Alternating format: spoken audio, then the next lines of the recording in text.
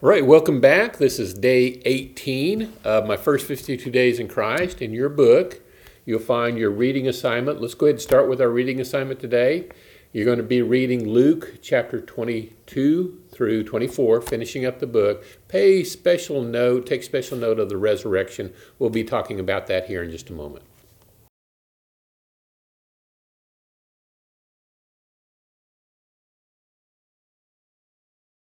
Okay, now that you've finished your reading of the end of the book of Luke, let's talk a little bit about the resurrection. You know, we as Christians, we get mocked quite a bit because of our belief that Jesus was resurrected. Oh, you really believe that Jesus was resurrected? You know, that's not true.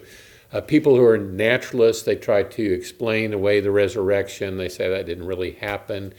And so in your writing assignment, in your book, there is a list of 6 theories that critics propose of ways to explain away the resurrection.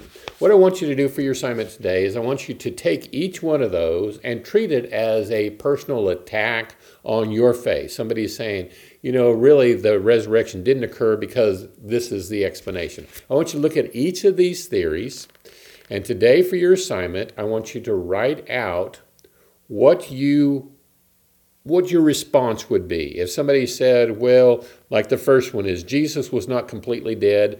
They only thought he was dead, and he revived by Sunday morning. Well, how would you prove from Scripture that Jesus was really dead? And I want you to use Scripture. Let's look for biblical answers. We don't really have any other extra biblical sources. What does the Bible say? In addition to what you've already read in Matthew, Mark, and Luke, at the bottom here we have some extra writings from John and Acts and in 1 Corinthians, and so you may want to read those as well in helping your answers. But take each one of those 6, write down a response, your personal response to what you think is a good explanation of what happened and why these other theories cannot be true. The only logical explanation is that Jesus was physically, bodily raised from the dead, and on the 3rd day the tomb was empty. So that's your assignment for today. Have a lot of fun with it, and we'll talk to you tomorrow.